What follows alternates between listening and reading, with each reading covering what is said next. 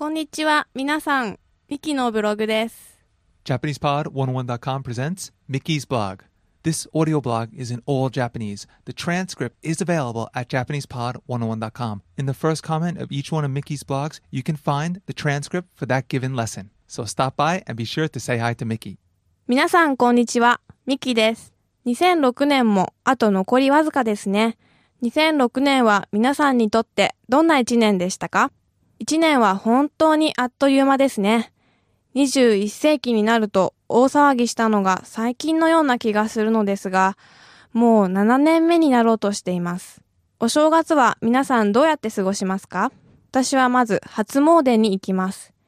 そこでおみくじを引いて新年の運勢を占います。年が明けて何日間かはほとんどのテレビ番組がお正月の特別番組を放送しています。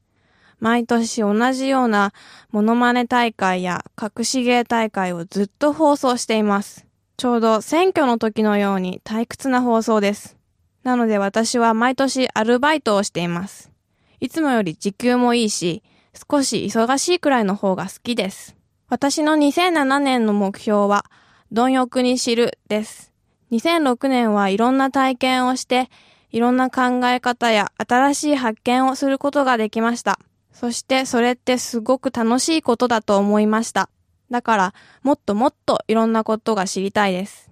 音楽でも本でも勉強でも人間でもラインを決めずにたくさんのことや人に触れたいと思います。皆さんの2006年の抱負を教えてください。来年もジャパニーズポッドをどうぞよろしくお願いいたします。We hope the new year will bring you good luck and happiness. それではまた来週。Again, at JapanesePod101.com, you can find many tools to help bring your Japanese to the next level.